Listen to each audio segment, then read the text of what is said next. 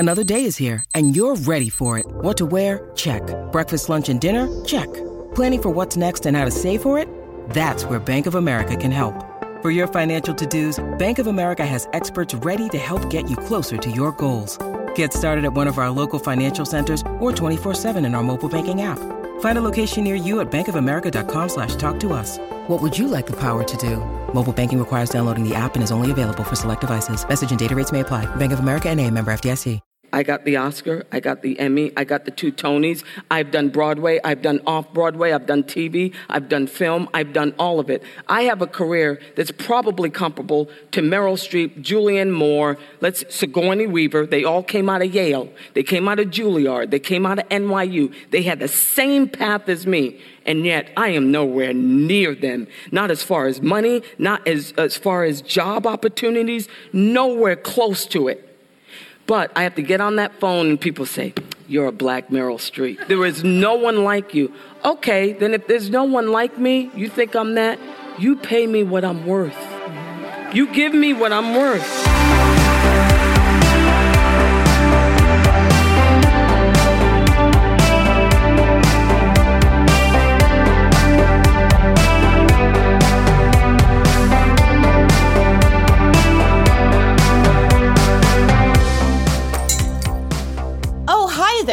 And welcome to You Love to See It, FanBite's movie review podcast. Every month, we pick a theme, and every week, we watch a movie. And then we decide where it belongs in our delightful neighborhood video store. If it's a high-level professional job, and it makes its way onto our staff pick shelf. If it's no, great alderman, but it's no slouch either, and thus earns a spot in our totally acceptable middle aisle. Or if it's nothing but a shitty, good-for-nothing dude and needs to hang out in our dreaded dumpster where nothing has ever smelled okay ever, not even a little bit. Working the counter here today, we have yours truly, Danielle, I wish I was 6'3", Riendo, that's me. And I also have my incredible partner in crime here, I think it's fair to say, Fernanda, you need to watch how you talk to me, Prachas. How are you today, Fernanda? I'm doing good. I'm also not 6'3", which is disappointing. Yeah. But making it work. Making it work. We're all kind of making it work here today. We're doing our best. That's kind of what's going on. And of course, this month is Payday May, and I'm going to tell you we do have a little bit of a twist on Payday May. But here's our usual Payday May intro. I'm going to read it for you anyway. Where we are watching movies where an actor infamously got a massive paycheck from a movie, according to Hollywood legend and or the reporting we could find on the subject. So it's a lot of movies about big budgets, big egos, big bold spectacles, all the way about Payday May. Now, however, this week we are watching Widows, which is a very intense thriller about a bunch of women who were widowed by their con man husbands, featuring Viola Davis in the central role, with some other really incredible performances. So I'm going to shout out Michelle Rodriguez and Daniel Kaluuya right now, and just a huge ensemble of excellent actors.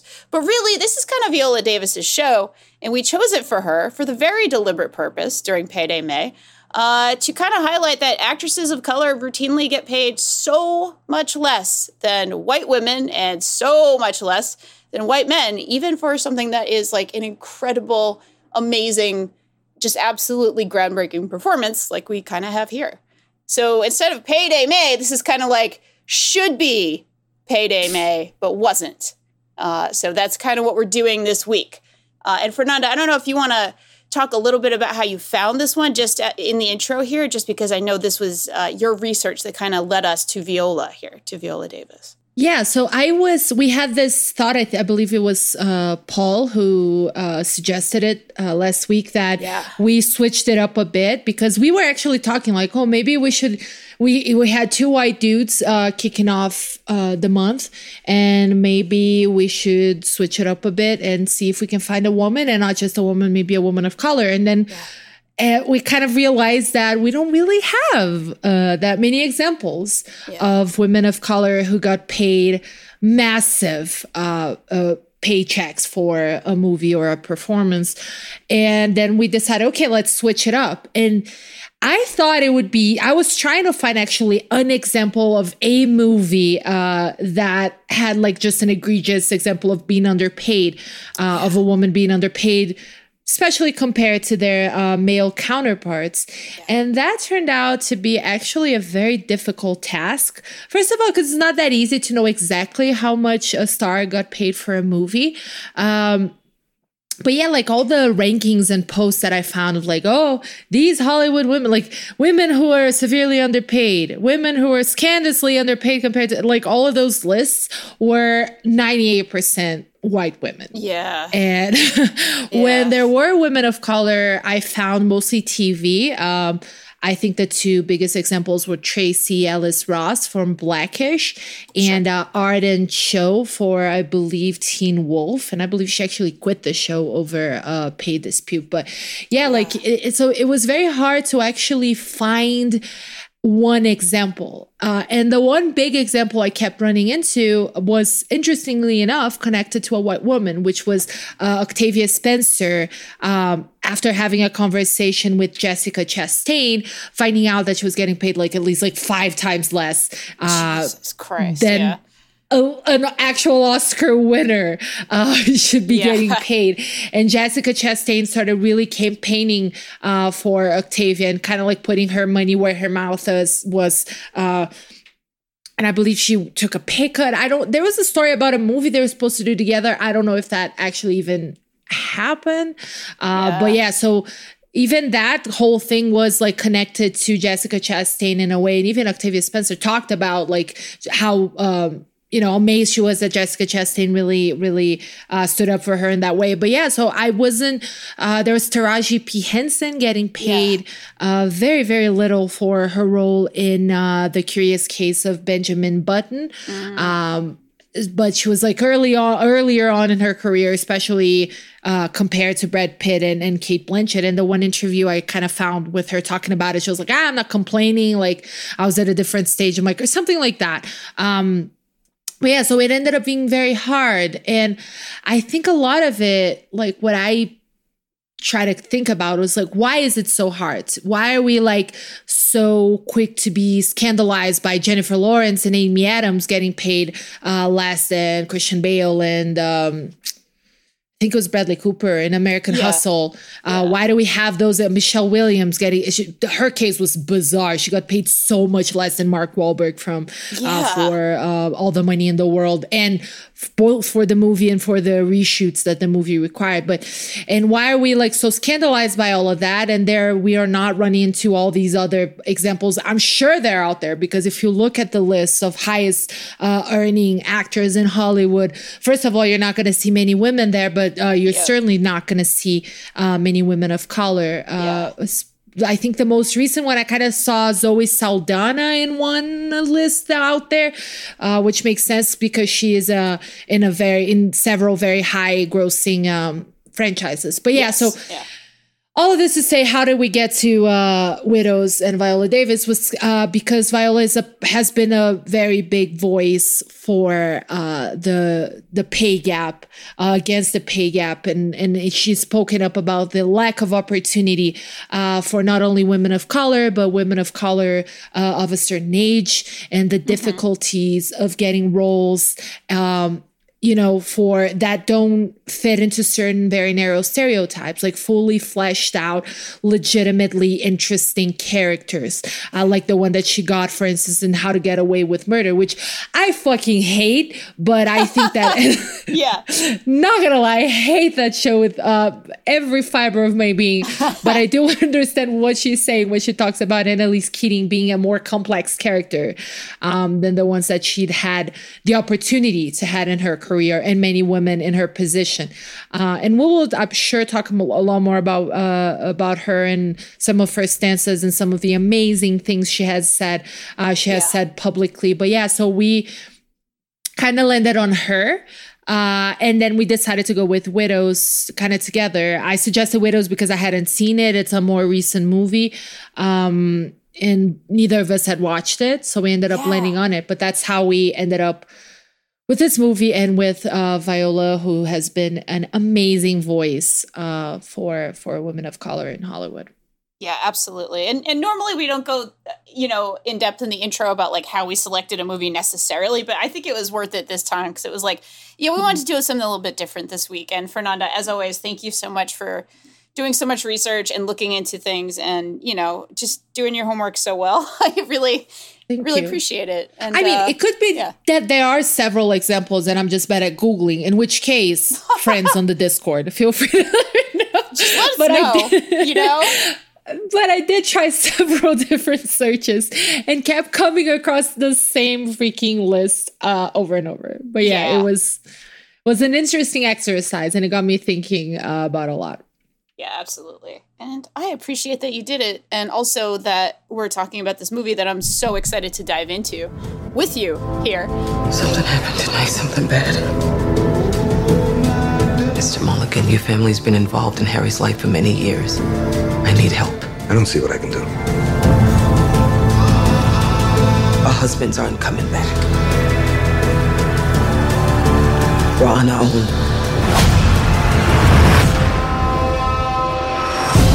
My husband left me the plans for his next job. All I need is a crew to pull it off. Why should we trust you anyway? Because I'm the only one standing between you and a bullet in your head. It's what I've learned from men like your late husband and my father is that you reap what you sow. Let's hope so. And of course, we're going to start out here in our first segment, a proper segment called Setting the Scene, where we introduce the movie at hand and we have a little bit of a spoiler-free chat about it and our sort of history with it. But I'm going to give you just a little quick synopsis and then we'll get back into sort of, what our history is with the movie. So here's what I read. I said, Widows is a thriller that starts with a gang of crime dudes. I don't know. A gang of crime dudes. They're crime dudes. They're crime dudes. That's all we know. Dudes, right? We don't need more. We're not here for the dudes. We got crime dudes in Chicago. They kind of got screwed on a job and they all die. Like a job goes bad. They all die. And then the movie focuses on their wives left behind and the messes that the only spoiler I'll say, they're all shitty dudes. They're all bad men. They're all bad dudes. All shitty guys left for these women, the kind of messes that they left for these women, their struggles. And these women, their plan to kind of do something about it. And it is all set against a backdrop of a, really intense and ugly political fight in a hotly contested alderman election in an impoverished ward in Chicago with some pretty intense racial and class politics that are playing out in a lot of ways in the film. And I would say in some pretty cool ways, some pretty interesting ways that's put together. But that's what this movie is. And Fernanda, it sounds like you had not seen it before, but did you have any history with it? Did you know anything about it? Did you have any feelings about it before we went into it?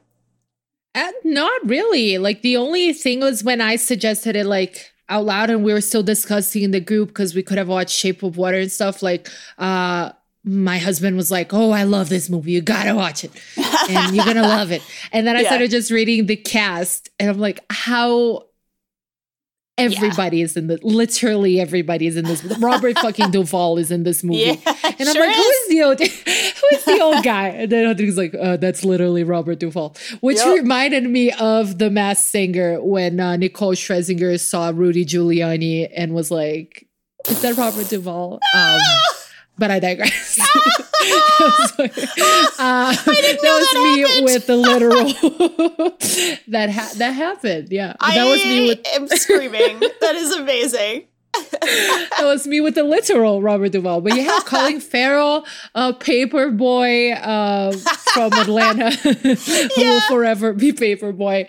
Daniel Kaluuya. I had totally forgotten. I had seen the trailer, but I had forgotten that Michelle Rodriguez was in it. And I will go ahead and just assume we are a Michelle Rodriguez friendly show. Oh, absolutely. Absolutely. I'm a big fan. I'm actually a big fan. Where I'm not even just friendly. I just generally, I'm not saying everything she's ever done is perfect. Yeah, I was at all by any means. Listen, let's be clear. I'm not saying everything is perfect, but I like her in general. Okay. So exactly. I'm just putting that out there. Too. Okay.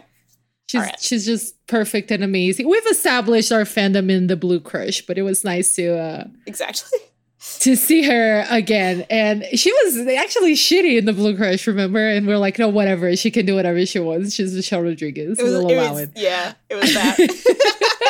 So that's pretty much it. I just like remember I saw the trailer like in the movies once and kind of thought, oh wow, that's like a good cast. And Liam Neeson, of course, and the Punisher, whose name I forgot, but who straight up sucks in this movie. I think. Yes. Is it John Barenthal, or am I thinking of someone else and I put him in? I could be wrong. I think it's John Barenthal. Yeah, it's him. Okay, thank you. Our producer Paul. I keep forgetting his name every time. I just call him the Punisher. Fair. I am terrible with names. I just go by characters. So there are worse things to be remembered as. But so really had no like ties with the movie. Just like reading the cast list and then watching it. After reading the cast list, I was still surprised. Like people kept appearing and I'm like, oh, Daniel Kaluuya is in this. Like literally I just read that 10 minutes ago, but just seeing it. Just a very interesting star-studded movie that we'll talk about in detail shortly, but I'm now regretting not having watched it before, but I am glad that I got to watch it to discuss it with you because I feel like there's a rich text. Yeah, I absolutely agree. I had never seen it before either, so this is both of our first times watching it, and I kind of went in pretty fresh. Like, to be honest, you had kind of proposed this. I just sort of took a look at some screens and and a little bit of the cast list. I was like, I'm in, let's do it. And so, just went in fresh, not knowing a damn thing. And it's so, I just, the one thing I'll say before we kind of get into it is that it's so weird to watch movies that are from the sort of modern era, but pre-pandemic. Like anything, like 2017 to 2020 movies are the weirdest fucking thing to watch right now. Because it's like, all right, everybody has like the right phone and everything where it doesn't feel like it's from a long time ago. I'm making such a, I don't know if it's 2017, but tell me if this is crazy, but there is like a weirdness to be like, oh, there was a world before this and it wasn't that long ago. And holy shit. And this is like a 2018 movie. So it's very much like, oh, it's modern in all of its sensibilities and all the things that are happening, but pre-pandemic, which means it's from 4,000 years ago. So pretty wild thing. I think it'll be no surprise to say I'm pretty high on this movie. I think it's a very well done piece. But we're going to get into that. And we're about to go into our spoiler-filled section here. It's going to be the stripping it down section. And this is where we're going to have lots of spoilers. We're going to talk about all kinds of things. I might want to just put a content warning here as well. We might be talking about domestic abuse, some racism, some sexism, some just overall violence. So just putting that one out there. Content warning for these things.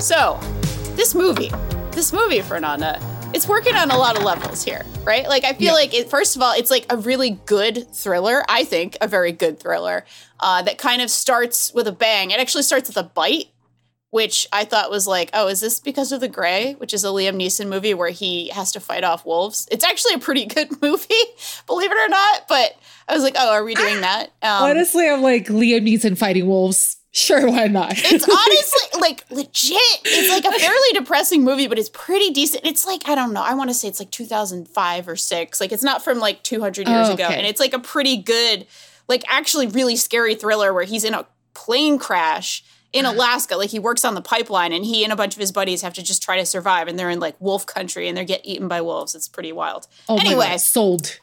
I'm sorry, I'm going to have to pause this show now and go watch this. I'm so sold on this entire premise. It's if I'm not like completely remembering incorrectly, it's pretty fucking good and I actually really like it. But yeah. Anyway, completely different movie because this is a movie about dudes being shitty and women doing their thing. Like, that's kind of the thesis of this movie. That and also politics are bad. I think these are the two kind of things that are happening here. And in the middle of it all, we have Viola Davis as a widow who is someone who is grieving both the loss of her son that we see in the movie and the loss of her husband that she loves so very much. And then big spoiler time, oh, he actually faked his own death and he's a piece of shit. So, like, it's all just bad things are happening to Viola Davis. Like, that's all. This is a person who did not catch a single break throughout this movie, except that her dog remained, spoiler alert, the dog does not die. Because that's what I was fearing. Yup. Same. I was like, oh no, Olivia. Oh no, Olivia. Oh, Olivia. Do not dare. Do not dare. Hasn't she been through enough? She's been through enough. Let us keep the dog. That was like me the entire... no, 100%. 100%. And like, also, like, the tone of this movie is pretty fucking serious. Like, this is like a very intense thriller. It's 2 hours and 9 minutes long, and it's intense for pretty much the whole thing. But the dog did bring some humor. That was much needed. There's like a few moments of levity in this movie, and most of them revolve around the dog. The dog having a human name helped.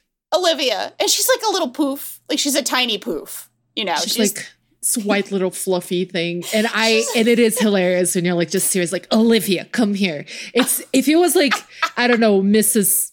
Puffy Legs, like, it wouldn't have the same effect. It needed to be a human name. It's really for it to be delivered. Olivia has great presence. You know, Olivia is wonderful, you know. But yeah, it's a pretty intense, pretty serious movie. And it starts right out with a lot of serious shit happening. We see the sort of the heist gone wrong, whatever, the job gone wrong. We see these guys dying. And we also see these little introductions of these women with their husbands. And they're all assholes. One is a straight up abuser. Like, he abuses. The Punisher. Jon Bernthal. Yeah, the Punisher character is a straight up abusive pile of shit. So I didn't mind when he got shot. Sorry, not sorry. Didn't mind.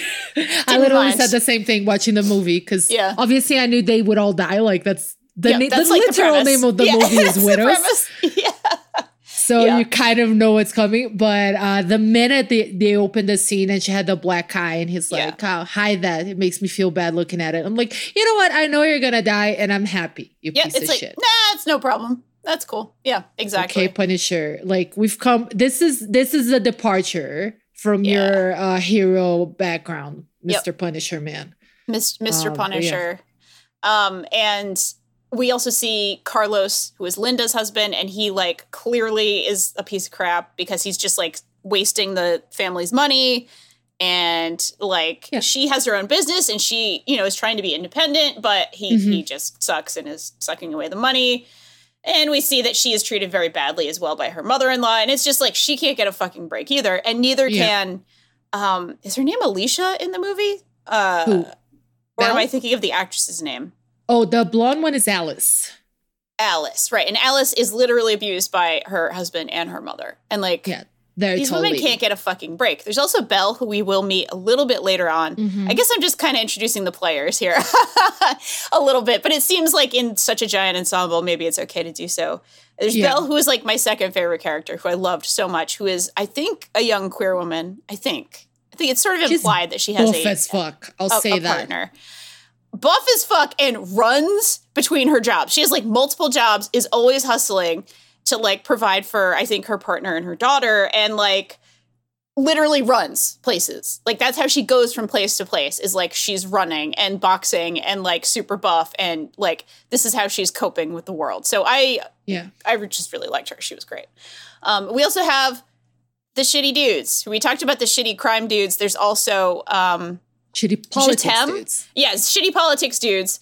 The horrible white shitty politics dudes are a hyper racist Robert Duvall. I mean, not himself. Sorry, his name is like John Mulligan or something in the movie. I don't want to say Robert Duvall is a horrible racist. That's a mean thing to say about a real person.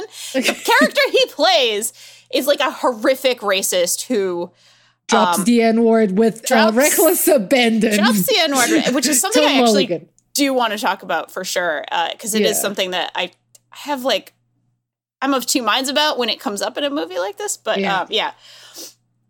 which is, he's like a shitty, horrific racist who is famous for, like, being a good union guy and, like, being on the side of progress and all this horrible shit where it's like, it's just complete bullshit, right? Like, he basically thinks he always has the black vote and, like, acts like it and, like, is a horrific racist, like, in every way. And it's, like, just so cynical the way he obviously, like, counts on this vote, even though he's an awful, awful person. And his shithead son, who, like, maybe is slightly less racist. I'm not sure. I mean, it's a fucking race to the bottom with racists, right? Where it's like, they're all bad. I don't know. Like, he's awful too. He's a fucking horrible person who maybe has slightly better intentions, but maybe not. It doesn't matter. They're all bad. Yeah. And that's Colin Farrell, who's playing the son, Jack Mulligan, who's going for alderman. And there's Jamal and Jatem on the other side, who are also, Jamal is running for the same position. He's a black dude. And like his Paperboy. He has a background. It's Paperboy, right? It's Paperboy. And he has a background in running, another crime syndicate, basically. And Jatem, who's Daniel Kaluuya, is his like heavy, like his enforcer, basically. And maybe the most terrifying like person in this movie. I mean, I don't know. Also, range. A racist, horrible old man is also terrifying. So I don't want to but holy shit, this character is ice cold in the way he does a violence on people. It does several oftentimes violences on fairly vulnerable people, and he does it in this way. And I know this is another thing we might want to talk about, but with this cadence of being playful and chill and charming, and he's obviously such a handsome dude. He's a very good looking dude. He just is, right? And then boom, will murder someone or hurt someone. He's just this. He looks like he'll shoot you, but Robert Duvall looks like he'll use his old man strength and strangle you while looking you in the eye. Exactly. And it's hard exactly. They're both terrifying, right? They're both scary in very different ways. So yes. Yeah. And Daniel Kaluuya, this is an actor with range, because I'm so used to thinking of him as chill dude. He to me just screams boyfriend material. Yes, absolutely. Right? Yeah. He seems very the kind of guy that he has these kind eyes, and you're going to hang out and have one of those cute little montages in an amusement park, and he'll get you a big teddy bear. That's but he'll also mock you, but in a very friendly and nice way, just to have some humor, and he'll mock the way you shoot at things at the amusement park. Maybe I thought this, maybe I thought about this a little too much. Maybe, who knows? I'm a married lady, can't confirm nor deny, but he does have that vibe normally. And then he goes to this stone cold sociopath, and he's so convincing that it's terrifyingly good acting. Yeah. When I see good acting, when I see convincing acting like this in such extremes, I'm this might be an actual sociopath. I don't know. Again, big accusation to make about Daniel Kaluuya, who remains, despite this movie, my imaginary boyfriend. Just saying. Yeah. And producer Paul also made a good point about you kind of did make a Mariah Carey video there with Daniel, Fantasy. Which is pretty great. I'm pretty happy about it. I want to go there. That's a pretty good place to go. Who doesn't want to live in a fantasy video? Honestly, just say it's just the clown. The only thing we can get rid of there is the clown. I guess that was a little. The clown's a lot, I guess, but it's fine. It's fine. I feel as a culture we're also looking back on clowns and assessing the need for them as a society. That's a subject for It's a really good point, though. I'm there with you. I just saw the John Wayne Gacy documentary on Netflix, so I'm currently very biased against clowns at the current state of affairs. Yeah, Daniel Kaluuya is very convincing as I think he's actually Paperboy's brother. Yes, he is. Yeah, and right hand man. And Paperboy, I started the movie kind of wanting to like him, and then same. He tries to strangle Olivia the dog. When he's bad with the dog, that's when he loses me. Yeah, exactly. I don't mind that you have a whole criminal connection, bro. It's just, but when you're mean to the dog, that's where I lost you, man. Yeah. So I draw that line here. Yeah, the dog was my line. The dog was my line. Such a millennial way of thinking. I'm okay with watching all these murders unfold. Yeah. But I don't want to see a dog in distress. Don't you hurt that dog. Yeah.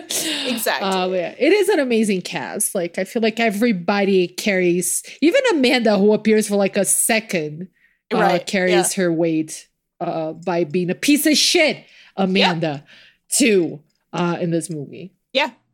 Amanda sucks. It's really true. And it has a lot of implications there as well with what's going on with the sort of the main grieving relationship.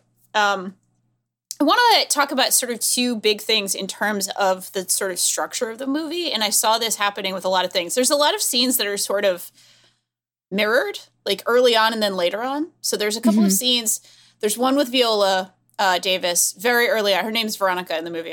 I'll probably try to call her Veronica, where Veronica is like just trying to get her shit together. She's grieving. We realize later on both her son and now her husband grieving. She's sobbing. She's choking on these sobs, and she's like trying to breathe and get through it. And she like has this moment. I think it's right before the funeral, and we just see her like suffering and getting under control.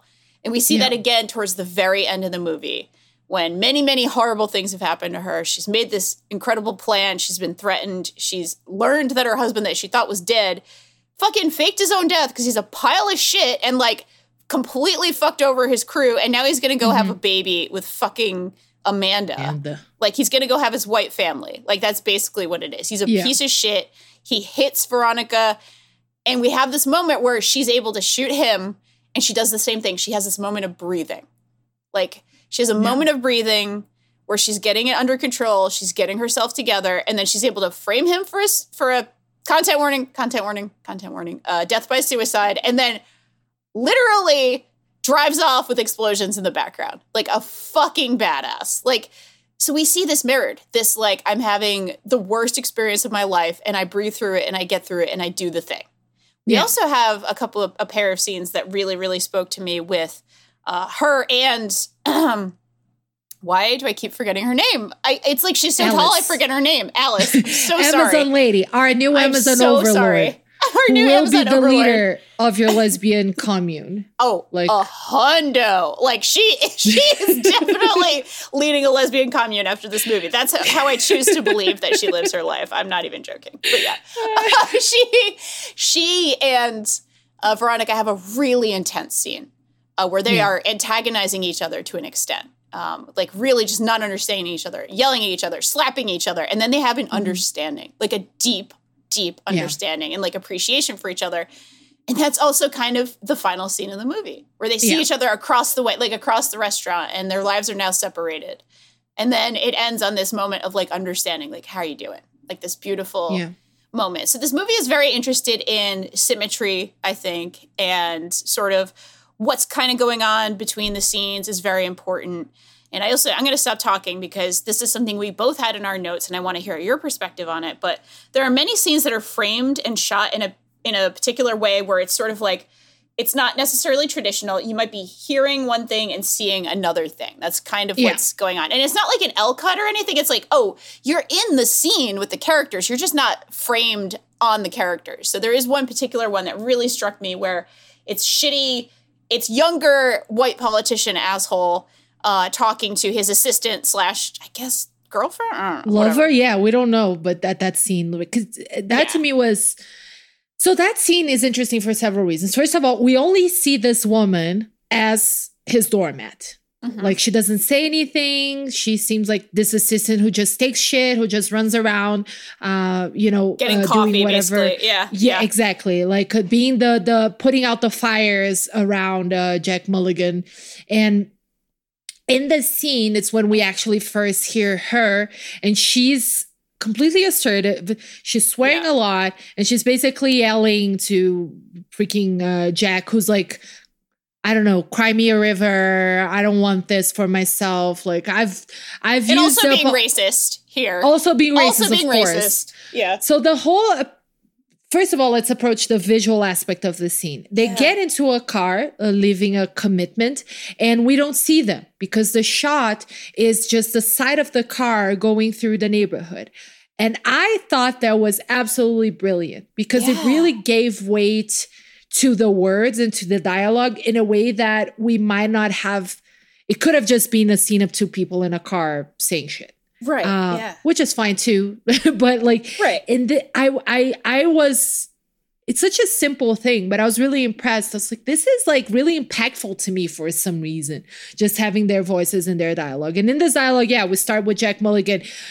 We know we've established his dad is really truly racist because he just throws an N-word there in a very horrible conversation very casually. So like we've established that. And in this scene, he goes and asks what we thought was his assistant, but like we're saying, apparently it's something else. If she's ever slept with a black guy, right? And she's just like, all this shit is happening and you're worried about his dick being bigger than yours. Right. And if that is not the entire movie, if that is not discussing sort of like the power dynamics of the movie, I actually found a very interesting review on Pajiba, which I didn't know, a website, Pajiba. And Roxana Haddadi wrote a review called "Everyone in Widows is Scrambling for Power and Disrupting a Classist and Sexist Status Quo is the Way to Do It." It's a lot. I can't read all of it. Go there and read it. It's an actually pretty good review. Nice. But the sort of like it does touch on the main theme that all these men and women are searching for power in their own way. Yes. And the richness to me is on what that power looks like for all these different people. Power for the Robert Duvall character is owning the city as he has for ages, and now having his son own the city, right? Having this empire with his family. And for Colin Farrell, Jack Mulligan, when he starts talking about how he doesn't want this for himself, it seems like he wants a different idea of power. It's not that he wants to relinquish it. He just doesn't want all the political attachments that come with it. And for, the Michelle Rodriguez character, the power comes in having her own business and having a way to sustain her kids. And with the Elle character, as we talked about, she's hustling and trying to provide for her daughter, working as a babysitter, in a salon.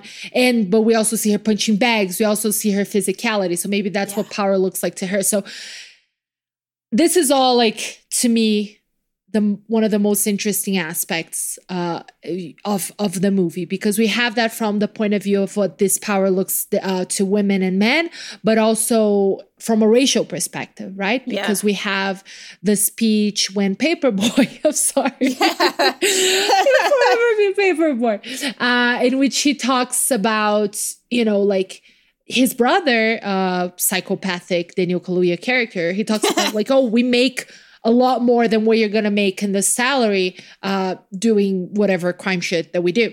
And then he talks about but I don't want this. I want what they have. Yeah. So it's all he wants a piece of everything. That's kind of his thing. Is wanting to own a piece of everything, not just have his separate thing, basically. Yeah. Yeah, because he's they don't their money doesn't come from this. Their money comes from them being corrupt assholes who steal. And that's why when they can pull off the heist of stealing from the Robert Duvall character, because that's ultimately the heist. Like when the Liam Neeson character, we believe is dead, Harry, when he dies, he leaves a notebook and Veronica finds it and she understands that there was a plan to steal these $5 million. And it's brilliant because it's like hush deviated money. So it's not like you can go to the police and be like, hey, they stole this money from me. Totally legal money that I just happen to have in a safe in my house for no reason. Not that I'm hiding it from Texas or anything. Right. Just chilling here. I just thought it was cool to have a very high-tech safe hiding this completely legitimate stuff. But yeah. Yep. So all of this to say, tying back to that small little scene that we were talking about, and I just went on a tangent, but the scene we have this woman also, and again, this is another testament to how interestingly the female characters were approached here, who seems like this personalityless doormat who takes shit from Jack, who takes shit from Jack's dad, who basically takes shit from everyone. She's kind of behind Jack in this whole thing and being get your shit together. This is the home stretch. We need this. And Jack being revealed, this guy who runs this entire fucking city, being revealed as this small and insecure fucking failson. And this is all conveyed in just words while we see a car going through a neighborhood. To me, it's just brilliant. It's just very much sets the tone. And after that scene, we again don't see the lady say anything. Yeah. Like she is just she's back to it almost. Back to the character. It's so freaking interesting. And the richness to me, like the main thing, I love the way that they chose to, because it's a 2 hour and 10 movie. It's not that long. I will admit, when I saw it, I was like, that's so I did long. the same thing. But it doesn't feel long. And they're able to introduce all these types of women that I feel like part of me kind of wishes we had more time to dig into it, to go into their universes. But at the same time, I think it would have detracted from what the movie is actually about and from the pacing and the fact that it is ultimately an action thriller. But I love this. I love that we have this little meek assistant lady who turns out to be like a fucking asshole, just like the guys that she's working for. And then we also have Alice's mom, who is abusive toward Alice. Yep. So it's not like, all women are amazing and great and girl power. They're doing everything perfect. It's like, no, we also have this shitty woman who happens to be an abusive lady who had to learn how to live as a woman in her own terms too. So it's very rich. All of it is very rich. I completely. Yeah. Like today I woke up thinking about the movie and sort of unpacking the things I didn't think about while watching it. And like it grew on me overnight. Yeah, absolutely. If that makes any sense. Absolutely. And I was, and I'll say this, I was actually pretty worried because I was enjoying this movie a lot. I was really, really drawn in pretty much right away. I really, really enjoying the performances, really enjoying some of these tonal shifts that we have. Again, this sort of, Jitem being like this asshole sociopath who like plays with his prey a little bit, that kind of thing. We have that. And then we have like these women who are grieving and doing their best and kind of almost doing like God, I put this in my notes, but there's a way in which this movie feels like a very dark Hustlers. Like very dark, like, a bunch of ladies who have been fucking screwed and like treated like shit, who are taking it back for themselves. And yes, they're kind of doing a bad thing in their own way, maybe, sort of. I mean, it's not bad to steal from a piece of shit. So I'm not trying to say, it's the same thing as like drugging, the finance guys. Not the same exact thing, but I'm just trying to make some parallels here in terms of like, a group of women who've been treated like shit and they're kind of taking it back for themselves. Yeah. Just a little bit of the same energy, but like wildly different tone. Obviously, this is much darker. This is much, much deeper in terms of the politics of it. Not just the, capital P politics, but the lowercase p, like the racial politics and the class politics that are going on here too. But like, like a much darker version of something like that, right? And it's also very much, I just wanted to say, like, very, very, very much interesting in terms of the sort of class politics that are going on here, too. Like, it's very clear that Viola's character, that Veronica, is, like, a very well-off person, right? Like, Harry was the boss of the crime guys. Whatever the fuck, right? He made the most money and he, she gets to, kind of have that a little bit, right? Whereas the other women are completely desperate the minute their husbands, are killed. And they have to pay the debts of their shitty husbands, like immediately, basically. And Alice has to become an escort. Yeah, she becomes an escort to like a very rich man who... we were saying this like before we recorded this show, and he's a piece of shit too, but he's maybe the least shitty guy. Or I guess Bash. Bash is the least shitty guy, who is a man who struggles with, it's not really clear. Rest in peace, Bash. Rest in peace, Bash. But like, Bash has had some sort of like a brain trauma or something. Like he clearly has to take a lot of medication. Something has happened to him in his life where he works for Harry and then he ends up working for Veronica. He does no evil. Like Bash is just a nice guy, I guess. But yeah, there's this really interesting tension there as well among the sort of like the women who are truly desperate right away, and then Veronica, who is desperate because she's being threatened, but she's not desperate in terms of like, oh, you're gonna just lose everything and have to kind of rely on whatever is around you, which is very much the idea of like the cycle of poverty. The only truly impoverished character is probably Belle, who's working, she's working all these jobs and running between them and exhausted all the time just to make ends meet. And that's also like a real vibe in this movie too, right? Like we're talking around poverty a lot in this movie. Like the movie is talking around poverty a lot. And the event that they're going from in that car scene that we talked about is like a clearly like horseshit, like, oh, we're empowering women of color. Yep. We give them so much money to make their independent businesses. Like that's where the shitty politicians are doing. And like, yeah, the reality is like they have to give all these kickbacks and it's really fucked up. But, there's a woman who owns the hair salon that Belle works in who talks about like, this is like the best I could do kind of thing. Like where she's just like, I'm doing my best to have my own business. Like the bank won't give me money. Like, what am I supposed to do? So there's like a real tension there between like how people are trying to make ends meet and how they are impoverished and who is preying on them and who is like feeding off of them vampire style, right? These like awful politicians. Absolutely. Yeah. One thing I really liked was how, so they, Veronica assembles these women who did not know each other to pull off this heist.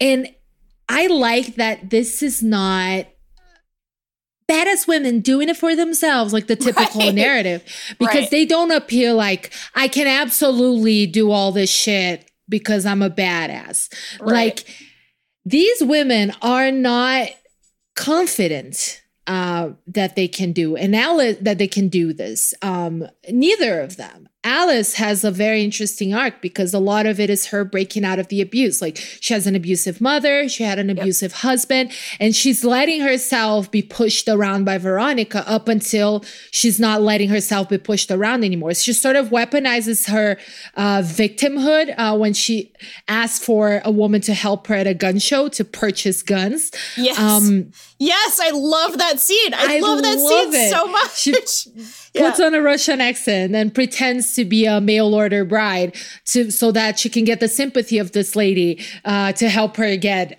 guns. And you can see her character really develop from this, like, I'm dependent on people and on men to exist, to, becoming to her independence. But it's not a very clear-cut, pretty trajectory. And from a movie that has so much happening and that is this short when it comes to just the time that they have to really explore these narratives, I felt like this was a very interesting little snippet. Like it's not all there. A lot of it you have to think for yourself and imagine. But I like that the strength doesn't look like the stereotypical strength that we see in characters like the ones that Michelle Rodriguez is used to playing. Yes, and that was interesting because I found an interview that Michelle gave, Michelle, my close personal friend, your Michelle, gave to Vanity Fair. And she said that she originally said no to the role because she didn't want to play, and I quote, a weak bitch. Like she thought that her character, who is not traditionally the characters that we see her portraying, which have these super tough exteriors, right? Who are just very the classic, the one woman cast among the guys to prove that women can be hard asses too, right? That's very much her branding in Hollywood. So she sees a character like the one that she has in the movie, whose name I completely forgot now, Linda. Linda. Yeah. She doesn't see that strength. And I thought it was very interesting because she talked about this idea of soft power. And I'm going to quote from the interview because I thought it was very interesting. She said, "It was my ego, basically," Rodriguez said during a recent interview near her home in Venice, California. "My idea of strength is a demonstrative exaggeration of male qualities. Assertive, independent, always making the right decisions, never letting anybody swindle you. I didn't see the strength in these women. I was like, why would I want to play a weak bitch? Why would I want to play the reality of poverty in the ghetto? I grew up like that." And then in a separate little piece, she says, Rodriguez was certain there was nothing McQueen could say to her, Steve McQueen, the director, that would convince her to do this movie. "It's called Widows, and you're talking about female empowerment. The entire title is about a man," she said. "But with Widows," McQueen said, "he wanted to put real women on screen. So he talked to Rodriguez about poverty and what female strength really looks like in neighborhoods where it persists. I had this big self-reflective moment, she said, of the conversations. I looked at myself and I saw the surface layer paper mache creature with no dimension. And I said, I need to do this movie. It will help me see the beauty in my mother, the beauty of all those women that I felt sorry for growing up. So this is very, very interesting. And she goes on to talk a little bit about the idea of soft power and like the strength in these women who had to raise kids by themselves in these places where, these places, she says, where machismo is through the roof and, sort of how she had to sort of change her mindset to see the strength in that instead of pitying that, which she had seen for herself. And I thought that was very interesting. And I thought that really speaks to the whole theme of the movie. There was also a little Time review that I felt that had a very good sort of little line about it, which they said, the women of Widows get things done not because they buy you can do anything bathroom mirror bromides, but because they don't. They have to sell the idea of self-confidence to themselves because that's mostly how self-confidence works. It's a self-renewing resource, not a fountain with an auto pump. That's true not just for women, though it often seems that men have an easier time latching onto the idea. And I was like, yes. God, yeah. Honestly, I'm like nodding. You can't see this because it's radio, obviously, but I'm like nodding along, like, yeah.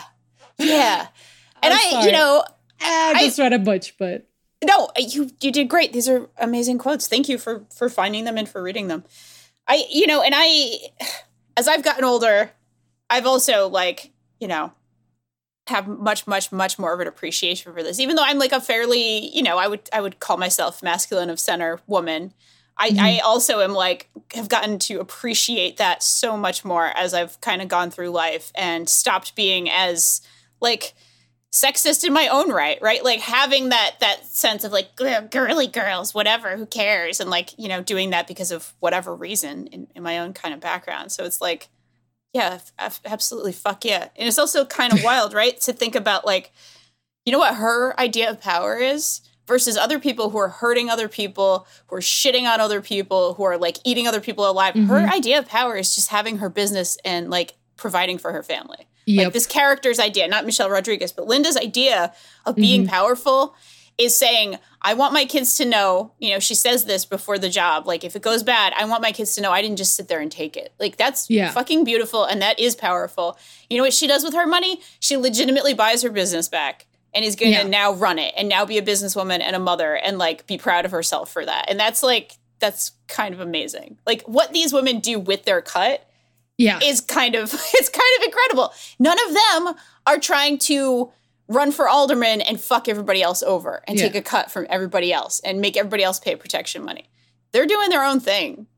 Their power is being independent and not having to rely on a shitty ass man who beats them or uses their family money to gamble, right? That's what it is for them. It's independence. It's actually being able to have the resources to live independently and find their own kind of happiness, which, that's amazing. Listen, I don't like capitalism. So I guess that's always the thing there, right? But it's no, they're not trying to participate in capitalism in this vampiric way. They're trying to just do their own thing and be themselves and get whatever happiness they can out of the world. Which is that's what because that's true power, right? A lot of the times, when we talk about, for instance, abusive relationships, in Alice, it's represented in a violent way, but not necessarily, as we know, abuse needs to be physical to be happening. But he also provided for her. And a lot of the times when we see those real life dynamics and capitalism sucks. Fuck this. This is a horrible system that's not working for everybody. And I wish wasn't our reality, but it is. And a lot of the times we see women stuck in cycles of abuse because there are no financial conditions to escape it. So it is a very real thing.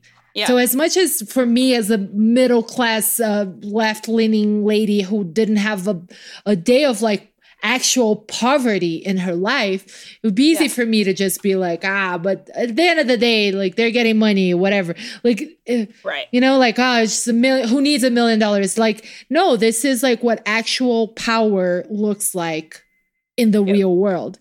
And I like you, like as I grew up, I feel like that switched a little in my mind. Like as a teenager, it's easy to look at like Alice from Resident Evil, right? Like in her awesome dress and combat boots, like killing zombies, and think, oh, this is the peak of female strength, right? Like this is this is a peak of just like a woman being a badass. And then over the years, as I've come to learn that life is shitty and hard, like, and I don't have any children, and some days I'm like, what am I gonna do? I just want to like crawl up in a bed and cry all day and not exist, and I can afford to do that because I have a comfortable existence and no kids. The more I live in this world and grow older, I look at a woman who has no support and who has to be strong for herself and for her children, and that to me is like the ultimate fucking badassery. And that is the toughest thing a person can do. Yeah. It's to exist in a society that doesn't want you to exist by yourself. You know, as much as times are changing, and of course they are, things are better, or, you know, at least superficially better for women now than they were 20 years ago. But it's still like, to me, that really is the soft power. To me, is kind of like the most enduring and the most impressive kind of power. So I absolutely understand Michelle Rodriguez and her reflection. And this interview is interesting because she talks also about her, like she worked with an acting coach for this one, because she was like, I don't know how to be vulnerable. I don't know how to like play a role that isn't me with a bunch of guys blowing shit up, basically. She didn't say it in those words, but I really admire her. Like, dude, fucking hell yeah. Amazing. I know where Michelle Rodriguez appreciation, at least, you know, again, she ain't perfect. Nobody's perfect, but still appreciation for Michelle. Absolutely. Man, that's awesome. I love that. She's like, give me some help. Listen, I'm used to kicking everybody in the face. Give me a little help here. No, and the director McQueen said like he didn't ask her to do it. He didn't think she needed the lessons or whatever. And she was like, no, maybe I should. I will just read this little quote from the interview because I feel like we can all appreciate it. She talked about like the difference of working in a set with women when she's used to being like the lone girl among the dudes in a set.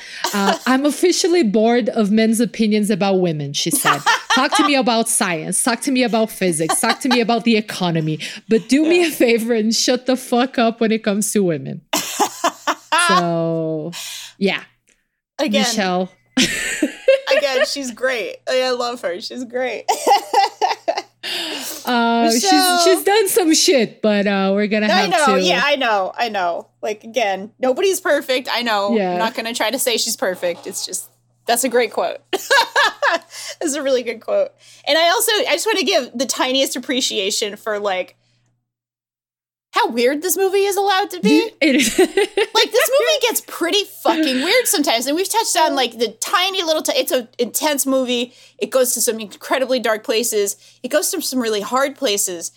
And it does have that touch of humor sometimes. But like that scene where she is pretending to be like an architect's assistant and goes to the architect's house whose wife died, and they cry and they make out, and she that's a really, really intense scene, and that's so real. Like, I just want to have one moment of like, we see grief in different ways in this movie, right? We see grief in Viola Davis's performance in terms of that like breathing, like getting it under control, like trying to get about your life, get about your day. We see grieving in terms of the horrible abusive mother who's just like, a man provides for you. Here's what you do. Like, just being shitty and like thinking she's being great and offering solutions. And we see grief here because grief can be fucking weird, right? Yeah. Like, she obviously loved Carlos. She loved the husband. I think she knew he was a piece of shit, but she did love him. And like, she's sad about it. And like, just hearing from this other guy that he had lost his partner and she lost her partner, and they're just crying so hard. And then they start making out as if they're like about to have sex on that couch. And then she's just like, oh my fucking God, sorry. And like runs out. And it's like, that felt so very real to me in terms of like, people experience grief and sometimes it doesn't look traditional, traditional. Right? People aren't always just going to cry into a hanky for a few months and look sad. Like, maybe they're going to be horny and maybe they're going to find a connection in the weirdest moment of their life. And maybe that kind of shit just happens. And like, I just really appreciate that about this movie, that it's like willing to be a little weird like that. It's willing to do these tone changes. It's willing to kind of have different framing choices, like with that car scene. Like, it's willing to be a little weird because life is pretty fucking weird. And like just having that little bit of realism helps. And I liked that a lot, actually. It was a very, I agree with you. And I like when they do this because, again, like we're so used to seeing grief portrayed as like sliding down a wall while crying. Right. And Michelle said it herself in the interview. She was like, I could talking about her, like I could understand crying. I couldn't understand just making out with a random dude. And it's like, yes, but you can. Like, I'm going to go back to just random example, the movie that I really fucking hate by the guy who did The Green Knight, Ghost.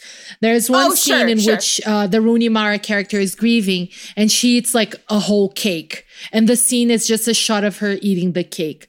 And as much as I hate the movie, I thought that scene was amazing. Because it's like, you're grieving and you see a cake and then you just eat a whole cake. Like sometimes that's what happens. Yeah. Right. So I agree with you. I like the weird, like quirky little touches, like having Veronica take Olivia the dog with her everywhere. And the dog is just walking around. And the dog ends up being who finds out that Harry is still alive.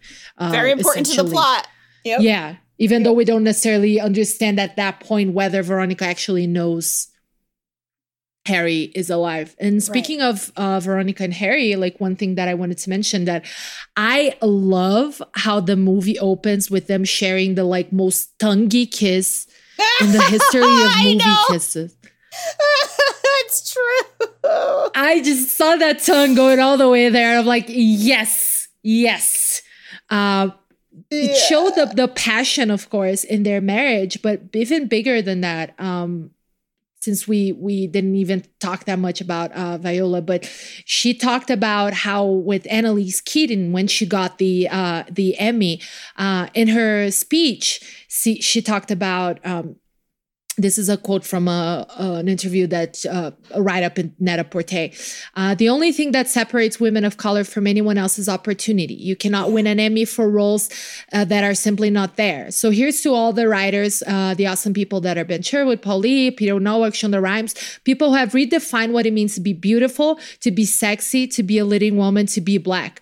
Because it really is like we see this older Black woman in bed with a white guy who's known as an action hero, and they're like making out passionately. Yeah. And this is just a thing that a couple does. And you're not like, like this is just a normal couple thing to do. It establishes sort of an idea that their marriage was alive, that there was passion. So like, I feel like this really establishes the blueprint for her grief. Yeah. But there is something to what she said. And she talked a lot about in this interview with Annalise, that she had a tough time even seeing herself in the light that Annalise Keating is portrayed. Because there are a lot of sex scenes in the show. Yeah. Because she was not used to being a Black woman of her age to be seen in that light and portrayed in that light as like just a normal professor, sexual woman, because she's a professor in the show. So I really love that opening scene for that. But I just wanted to use that as a hook to sort of talk about like what Viola Davis has said about these opportunities.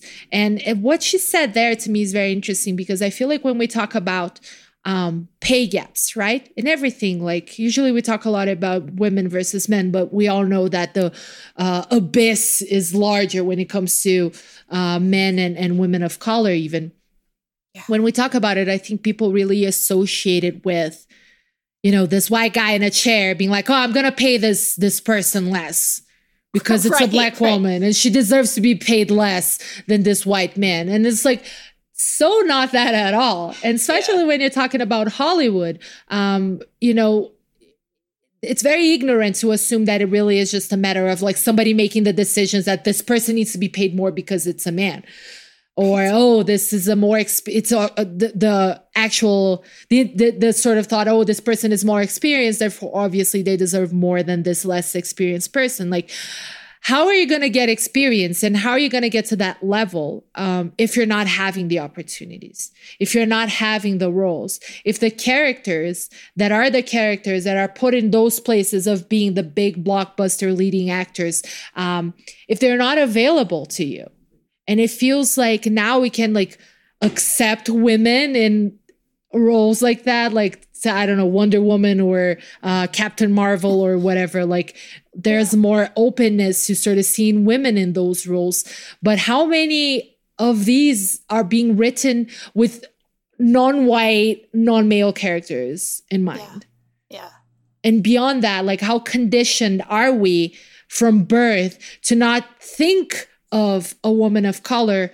And I mean, like, all kinds. I'm not just saying we're talking about Viola's experience here as a Black woman, but obviously this extends to all sorts of ethnicities and nationalities and whatnot. But like, how conditioned are we to not see those people, to just not automatically not think of them as the types of leading action characters or whatever it is that are worth all this money? It's very interesting to me to kind of reflect on that. And it's something I reflected while doing the search, because I was like, I could just be like, oh, maybe maybe just women of color get paid much better than I was expecting. And this is why I don't see this many examples of the people being scandalized by giant pay gaps. But I tend to think that's not the case. And that maybe we're just like not as interested in discussing this with less visible characters. To just close this thought out, something that Viola said in this same interview with Net-a-Porter, the quote is, here's the thing, it's not about the Oscars. That's her replying to a question by the reporter who asked about like all the nominations awarded to non-white artists after the 2017 Oscars So White campaign. Here's the thing, it's not about the Oscars. It's about how we're included in every aspect of the movie making business. When you look at a role as a director or producer that is not ethnically specific, can you consider an actor of a color to invest in that talent? The problem is, if it's not an urban or civil rights drama, they don't see you in the story. People need to understand that they shouldn't see people of color one way. We don't always have to be slaves or in the hood or fighting the KKK. I could be in a romantic comedy. I could be in Gone Girl or Wild. I could be seen in the same way as Nicole Kidman, Meryl Streep, Julianne Moore. I actually come from the same sort of background. I went to Juilliard. I've done Broadway. I've worked with the Steven Spielbergs. I should be seen the same way. That's what I think is missing, imagination. And that's kind of why I like, and this is not speaking specifically about widows, but I feel like it applies. It's a role that is centered on so many other aspects of this person's humanity. It seems like a fully fleshed out character who's very complex, who's really navigating the balance between a grieving wife, who also had a certain lifestyle. She probably deals with some level of guilt or responsibility over how she got to exist in her lifestyle, and who has to now kind of lead these women in a way. And you can see the balance and and she's already been grieving her son, and you can see the balance between this really tough exterior and her sort of inner fragility. And we see that in the backgrounds. We see that, in what seems to be her love for her husband, who again turned out to be a giant piece of shit with the actual fuck Harry Liam Neeson. Yeah. God, yeah. But yeah, sorry. Went on a little bit. Why would you be sorry? That was because I'm a woman and I say I'm sorry all the time. Let us. And I'm sitting here nodding. I'm like snapping. I'm trying not to do it, so poor Paul doesn't have to take it out. But I'm like sitting here like, goddamn right. Don't be sorry. That's what I do. I end sentences with, if that makes sense. But we're gonna have probably the links for you. We've been uploading our notes and transcripts when we talk about this, so you can look and read all this stuff for yourselves. But I think that all tied very interestingly with this movie, which I hadn't watched, so I'm just glad it ended up being relevant to what we were trying to do with this week. Absolutely, and I'm honestly, I'm just so glad we watched it. There are a lot of movies that we watch where I'm like, oh, I already know I like this, or, oh, I know I'm going to like this type of thing.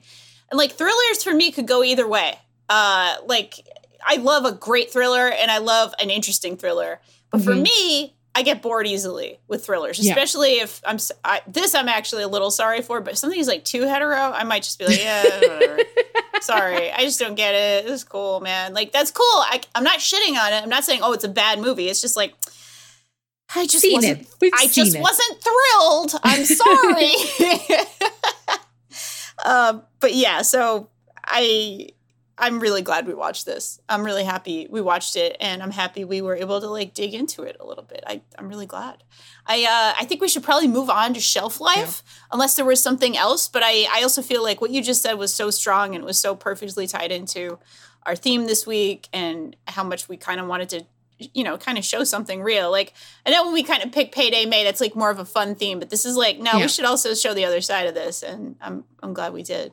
But yeah, we'll go back to some bullshit next week for sure. Right. Don't worry. We'll have bullshit again. We do both. We do both here. All right. We do bullshit and we do real shit. You know, it's the two things that people can do, bullshit and real shit. So, you know, we try to do a bit of both.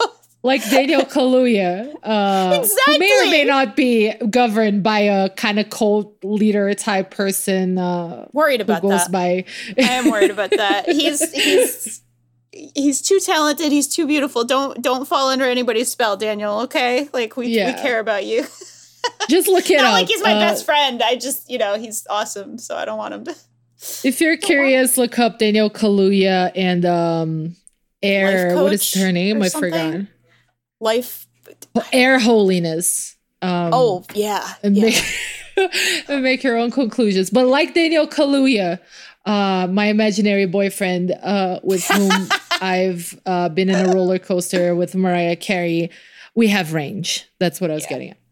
Yeah. We've got range. And like, speaking of our range, we're going to Shelf Life where we decide where on the range. I mean, range. All right. Where on the scale, I guess. But that's kind of a range. Yeah, we'll go with it. We'll go with that metaphor. Going with it.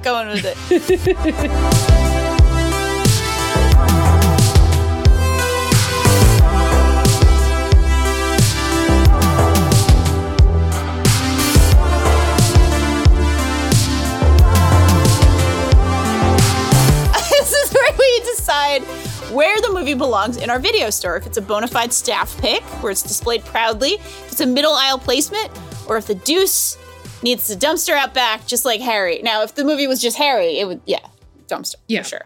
But I think it's pretty fair to say this is not going to be a dumpster pick. I think we're looking at probably middle aisle or even staff pick. And Fernanda, I want to open it up with you. How are you feeling about this one? Where should we put it in our video store? Oh, man. I started it thinking middle aisle. I actually rated it 7 on IMDb. But now after our conversation, my love for it blossomed. Yeah. Absolutely. So I'm like, I feel like this is it's for sure a better movie than I was expecting. Because I was expecting something a little like lighter and sillier. And I ended up thinking about several things.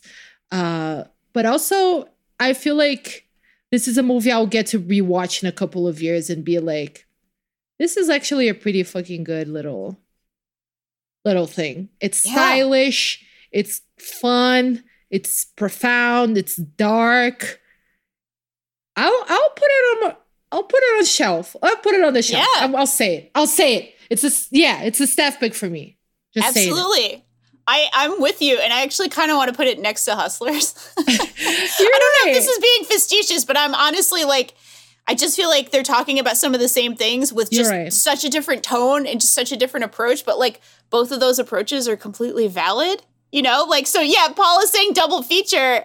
I'm with it. I think it's a staff pick. I think this one is like right up there in what it says and how it says it. It's nothing is perfect, of course, but it's very, very good and very well done. And yeah, I also like I said, I got really worried that the twist was going to happen and it was going to kind of fall apart. And instead it got better. And like when that happens, when a movie can pull off like a twisty twist and actually get better and kind of reinforce its themes even more. And when those themes are as valid as these themes are about like, let's show these women finding their strength, like fucking right on. Like, yes, right on. My one criticism would be that sometimes it gets too complicated. Like there's so much going on at the same time. There's a lot. Like, so many characters, so many storylines that you feel like not all of them are fully fleshed out by the end of it. But to me, that still doesn't take away from the movie. And like, you know what? You can read your own meanings and picture your own endings to some things. Yeah, absolutely. That's no crime. I would have liked a little more Belle, but like, you know, I get it. By the way, sure. if you haven't watched Roar on Apple TV, she's the lead in one of the episodes. The awesome. Actress. And she plays a very, very different character. It's very, very, very, very, very interesting. Her episode is like wild. And so I recommend that. But we could be like, put Hustlers in this one and be like, if you want to hate men a little bit, like respectfully, maybe watch these. Do a double feature. If you want to hate bad men, because these are bad men, right? These guys are assholes. Other than Bash. Again, Bash is all right. I don't think Bash did anything wrong, but like, yeah. And yet he died. And yet he met the maker. So Bash met his 1985 Bears. Like, unfortunately, not the way he wanted to, but yeah, poor Bash. Justice for Bash. The only good man. The only non-toxic man in this movie was Bash. I don't remember Amanda's husband, though. Maybe he was. Who knows? Yeah, you know what? Amanda's the toxic one because she was the one fucking Harry. Right, exactly. I guess in that couple, she was the one who sucked. Like, that's possible, too. So, yeah, it's all complex. But yeah, awesome. Well, I love it. I'm glad we got another staff pick. We contain multitudes, and it makes me happy. You know, it makes me happy. What a good video store we have. Yeah, we just need to put more shit in that dumpster. Yeah, but we'll get there. I'm sure we will. Well, listen, I was ready to put Batman in there, so that's all I'm gonna say. You were talked out of it, but let's see. I'm sure we'll find some terrible shit next week. Yeah, don't worry. I'm sure tuned. Payday May. Stay tuned. We'll compensate for our thorough enjoyment of this week by picking some bad shit for next week. Who knows? Yeah, don't worry. I'm not worried. This is our store. I'm happy about it. But thank you, dear friends, for listening. That's what we have for you this week. I want to say thank you to my co-host, of course, always. Thank you, Fernanda, for joining me. Thank you at home for listening. Thank you to our producer, Paul. $signs and empty promises to Mayo. Very good, Paul. That's fantastic. For all the help in making the show not only not suck, but also kind of rule. We hope you come back to your friendly neighborhood video store next week as we continue Payday May. We don't know what we're doing yet, but don't worry. Just come back.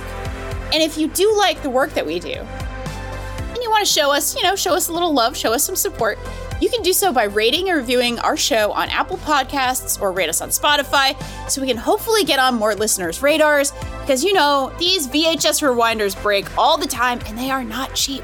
So, we appreciate the support. It helps us a lot. You can check out our other podcasts over at fanbyte.com/podcasts. Follow us on Twitter at fanbytemedia, Instagram at fanbyte, TikTok on fanbyte, and of course on fanbyte.com. And you can watch our streams on twitch.tv/fanbyte. So, Fernanda, where can people find you, by the way? They can find me on Twitter, though I haven't been as active there, at NandaPrates_. That's NandaPrates_. Or I am much more active on my Instagram stories where I post bullshit all day. So if you like bullshit, that's a place for you to be at. And it's just NandaPrates without the underscore on Instagram. Awesome. Thank you very much. Our producer, Paul, is on Twitter at PollyMayo. I'm on Twitter at DanielleRI. And you know what? You can also email us at podcasts@fanbyte.com. If you have questions, if you have comments, if you have cool ideas, we'd love to hear them. We are very open to hearing all about y'all. So thank you so much. And until next time, you love to see it.